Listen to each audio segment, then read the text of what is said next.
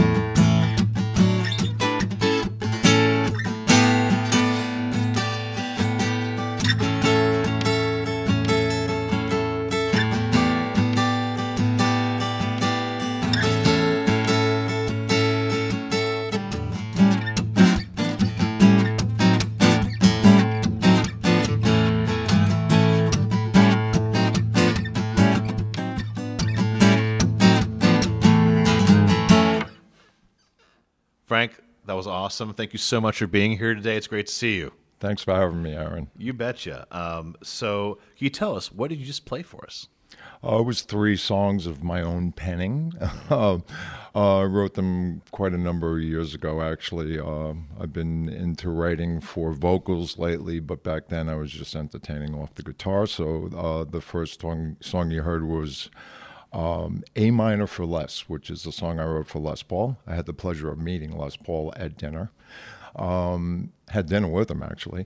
The second song was one I wrote for my wife. It's titled ZDL, her initials. Love you. And the last song was a number called Getaway that I wrote a couple of years ago. Very cool. All very different feels. Thank you. You know, you have a nice spectrum. You know, it's. I loved. Well, first off, you got a real sense of tempo in your music too. Like it moves. Like your music, all 3 songs, you know, really move. Thank you. And I think it. When you're writing, like, what do you feel like? Do you start with a lick and a melody, or like how what gets in your craw? And what lately it's been some kind of beat coming to me. I actually see music. I see my hands on the guitar doing something different. I'll see it during the day, or I'll put something to a beat, but usually it's that way. But I have had this theory of every time I pick up a guitar, I look at a chord chart and pick out a new chord and strum it once, and then I'll hear something from that and take away. Lately, I've been writing for vocals more so what you heard was pretty much instrumentals. Yeah, right. But I have always said that music is a mood. So, you know, it's how you wake up. I listen to everything, so I try to play everything. Very cool. Well, what was your entry point into music? Let's see, I was 12 years old. They had like a show and tell in the 7th grade, and I remember Thomas Boudreau and Patrick Conway, I'm sorry, they came in with the guitar and drums, and who knows, maybe at the time they weren't that great. Did they have a roadie crew bringing in all this stuff? Yeah, we were all neighborhood kids at St. Anthony's of Padua in Greenpoint, Brooklyn, and they came in and just made noise, you know, and I was just taken away. And so right after that, I remember my cousin Steve, who lived downstairs from us in the building in Brooklyn, I'd hear him tinkering on his guitar. And back then I was a Boy Scout, and he's 10 years older than I, and he wanted to go camping, and I had a sleeping bag, and he said, I'll trade you my guitar for a sleeping bag. And he showed me Pictures of Matchstick Men by Status Quo, which is a 60s song. And from there, I took it away, came back about 2 weeks later showing him stuff. And so you had so is anybody else in your family playing, or just you at this point? I have nieces and nephews that I've taught guitar to. Gotcha. But nobody ahead of you, like your parents didn't play? No. Like that? No, I have had some, you know, my grandfather was a bronze sculptor. He actually made the plaques on the Kosciuszko Bridge and the Pulaski Bridge, the Greenpoint Avenue Bridge. Wow. So he was a bronze sculptor. So we have some artists in the family. But. Gotcha. So they kind of encourage you to keep playing, right? Yeah. That's well, cool. as long as you had a job. Well, so long as I did good in school, because I've come home to, when I was a teenager, my guitar in the garbage. outside the building, and I'd bring it up, and you know, later on my mother used to come to my gigs, and I'd see her in the audience going, "That's my son." He was good because of me, because I made him get his good grades. He couldn't play, it wasn't for me. I forced him into it. Well, a little tough love never hurts sometimes. That's right? So was there a musical mentor to you by any chance? Like, is anybody you looked to that you actually helped you out a lot? Sure. I, like everybody, I was learning by ear for a while. I was the first one on my street to know how to tune a guitar. I had about 3 or 4 friends on my block. This is back in the day when there'd be like 20 or 30 kids on the same block that would actually come out to play. Now you don't see kids on the street anymore. But I was the first one to learn how to tune a guitar, so people would bring that to me. I learned by ear for about 2 years, maybe 3 years, and then I knew I wanted to get a little further into it. And I looked in the Village Voice, as we spoke of earlier, and picked out a guitar instructor named John Berenzi, and my life changed. I took lessons from John for 7 years, ended up doing road work for him, And that just took off from there. He taught me a new way to approach guitar from outside the box. And that's your like, I can do this for my life. This is what I want to do, right? Yeah. I mean, I did, like, I'd sit in the room learning lessons at his 29th Street and 8th Avenue little studio apartment in Manhattan. And he'd be blowing me away with all these great riffs. And he was a studio musician. He played with everybody, sight reading and the whole bit. And a lot of times I'd get discouraged and say, if this guy's not famous, Right. What am I doing? What am I doing here? But he put me to it and said, listen, he played what I called spider music, like kind of like Jaco Pastorius' Weather Report, where the drummer follows every lick of the guitar player. And, it's crazy. I called it spider music. But he changed my life forever. He gave me the insight to really study. Wow, that's awesome. And so when was your first gig after you got, like, when did you feel confident to go, I'm done studying, I'm going to play? I had a couple of bands with cats from my neighborhood, Beyond the growing Cats. up. Beyond the Cats, Beyond the Cats, it all fell into place. I used to go down, my cousin, again, who started me with guitar, him and his wife moved to Atlanta, Georgia. And I used to go down there every summer for like 4 weeks, 5 weeks, and stay down there. And it would be every summer. And one summer I was down there, and he lined me up with a friend of his, this guy Rick. And this guy Rick would come over like twice a week because they'd hang out back in the 70s, people hanging out. Yeah. And he would show me things on guitar, and it started getting developed into a lot of movements and solid, structured tunes. And so, like, after like a couple of years of that, like, the guy would be in the neighborhood, and he would always come by when I was there because he knew I was, catching on to something. But I just happened to be in the right place at the right time because he called up one time and said, I just got put in the hospital with appendicitis and it's about to explode. I need you to go see Dion from Dion and the Belmonts. I said, I'm 17 years old. I don't know any of that stuff. He says, I've been teaching you those songs. I said, that's what you've been teaching me?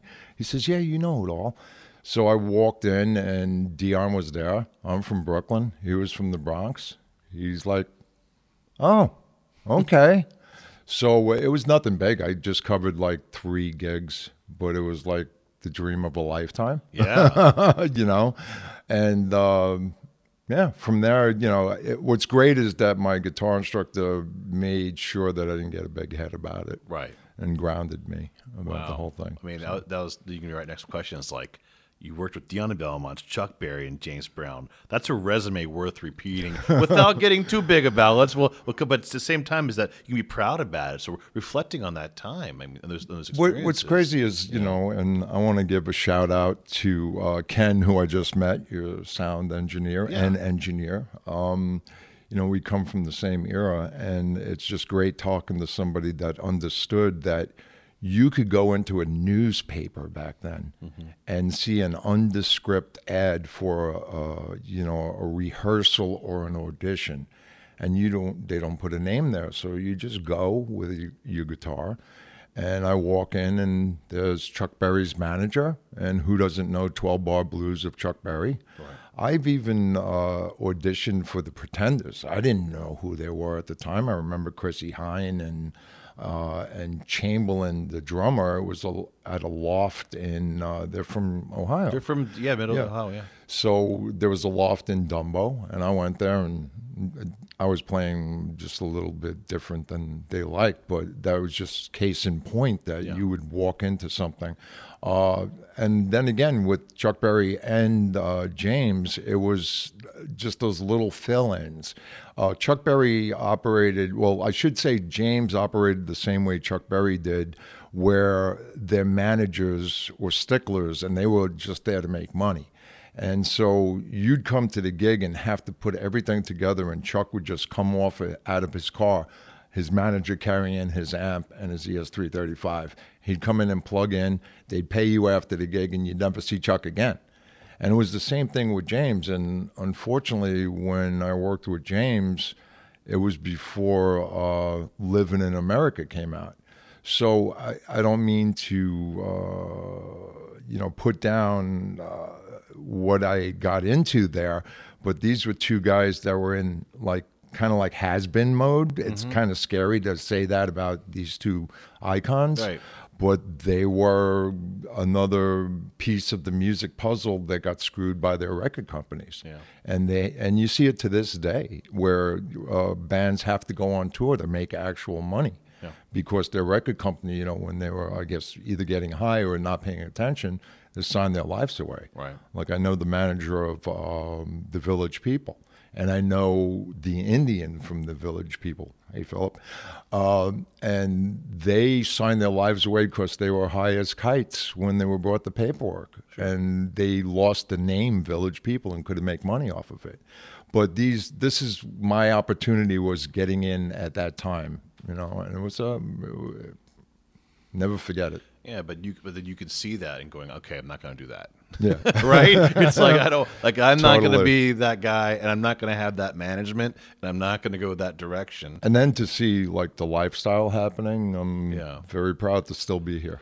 Well, I was about to say, it's like, it's hard to believe you've had a career that spans 50 years when you're so young. I mean, even so, and I mentioned earlier you have an engineering background, so I can only assume you have mad IT and computer skills. But it leads me to ask too. It's like, what have you learned over these 50 years that has helped you? And also, part two question that can put us in a different direction is that, how has your musical taste evolved with the times? So the first part of what have I learned is that it's so true that hard work and perseverance, not being lazy, is key. I went through my trials and tribulations and was lazy as a lump, sat on the couch, looking out the window, opening the blinds and saying, oh, no jobs out there today, and then closing the blinds. So I've learned that hard work and perseverance and, just going for it and not being lazy helps. The other part is I've sculpted my music. I am looking for a singer. I do sing for the fact of writing the tune. When I do record my music at home, I always start with an intro, and then I do the basic, 4 for a verse and 4 for a chorus, a little bridge in the middle, two fours at the end for the chorus to fade out.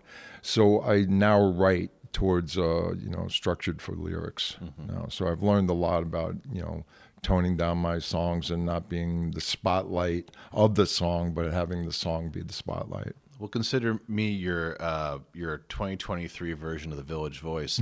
Could you give me a classified ad for your singer right now? Oh, sure. What are you looking for, big guy? Well, I'd love a singer that is also a songwriter, somebody that understands music. I'm more along the pop, rock, blues. I play a lot of funk, too. So the person has to have soul. I don't want to throw a gender on it, but for some reason I keep floating towards a female vocalist because a lot of my songs, I've been told, have a beautiful touch to them, like a pretty feel to them. But anybody that has a really good voice and the get up and go and also a little songwriting prowess. I was going to say a little bit of lyric writing maybe? Yeah, sure. Even somebody that just does poetry. All right. So if you happen to be listening out there, and we do have a national, international reach, if you want to come work here in New York City, particularly in Inwood, Washington Heights, and write some great songs with Frank, you know where to go. Just give us a shout, all right? Please. And we'll hook you guys up. So how has like your background affected your writing now? Like, we're pop rock, and if you think about the 3 songs you played too, it's like, and you mentioned like a female voice too. It's like I can definitely see the first song you played. It even has like a bossa nova kind of feel to it. It can really move in that direction if you want to slow it down, or I mean, and you said adding percussion or whatever, it could really change the song, but keep that feel moving too. It's a good ear, Aaron. Thank you very much, and I think the third track definitely had like more like, you have the little more of a, I want to say almost like a Crosby, Stills and Nash vibe to it, for sure. And I could hear those harmonies. I love harmonies. But I could hear those harmonies all throughout that song. Yeah, I'm a sucker for harmonies. Yeah. I mean, it just makes the song, it sends it over the top when there's beautiful harmonies. Yeah, so like some great. So I agree, a lot of pop rock sensibility, but yeah, you hit some definite some dark notes there too, for bring the little blues out there too. So I appreciate it. And so if you like that kind of music, folk, tune in to Frank and let him know you want to work with them. So say you get a vocalist. So what's ahead next for you and the next 50 years here of writing and moving forward? What can we look forward to? Composing, maybe touring. I mean, what do you think? I have such a backlog of songs. What helps me write is I use this pedal called the Beat Buddy. So you're able to choose from like probably 4,000 different beats. So as you said, hearing like a bossa nova or a Latin beat behind some things, I'm able to choose that. So I have I've just copywritten my 210th song. I have about 500 in the bank, and everything's written for verses and chorus.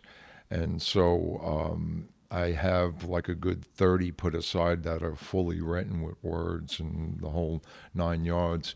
It is home recorded on a 24 track. Some people would not be able to tell if it was or not. But of course, I'd like to put together a group and go out and play. There's nothing like playing in front of people. Well, I think it's a perfect segue. So let's hear one of those songs that you put together where you are literally the one-man band. So you have to tell us what we're going to hear. This is a song I wrote for all those loved ones that have passed. It's called Gone But Not Forgotten. All right. So this is Frank in the studio playing all the parts. So enjoy.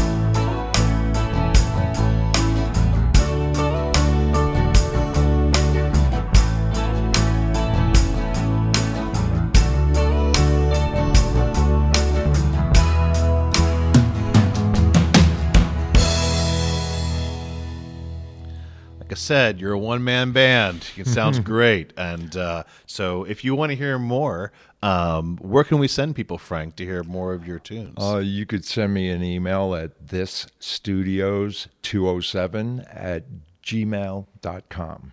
All right. So get in touch with him, and you guys can share tapes like the old days. Remember that? The old days, yes. You take Sure. this in. Here's some of that. You give me that, right? Good. Well, Frank, thank you so much for being a guest. Thank you for having me. It's been a pleasure. You bet. Thanks again to Frank for joining me on this live and local episode of Inwood Artworks On Air. It's where you meet the musicians, filmmakers, writers, theater makers, and artists of all stripes who make their home here in Upper Manhattan. If you have a moment, please show us some love right now by rating and reviewing this podcast on Apple Podcasts. It really does help us. And many thanks to Church of the Good Shepherd here for hosting us, and for HeightSites.com for uptown promotional support. You can support On Air and all of our free programming by making a tax-free donation at inwoodartworks.nyc/donate or via Venmo at Inwood Artworks. Be sure to follow us on social media to keep up with all that we do, which includes the Inwood Film Festival, Filmworks Al Fresco, pop-up art galleries, live performances, and so much more. Inwood Artworks is proud to be supported in part by public funds from the New York City Department of Cultural Affairs in the partnership with City Council. And Inwood Artworks programming is made possible by the New York State Council on the Arts with the support of the Office of the Governor and the New York State Legislature. From the top of Manhattan and the bottom of our hearts, thank you so much for tuning in. This is Aaron Sims for Inwood Artworks On Air.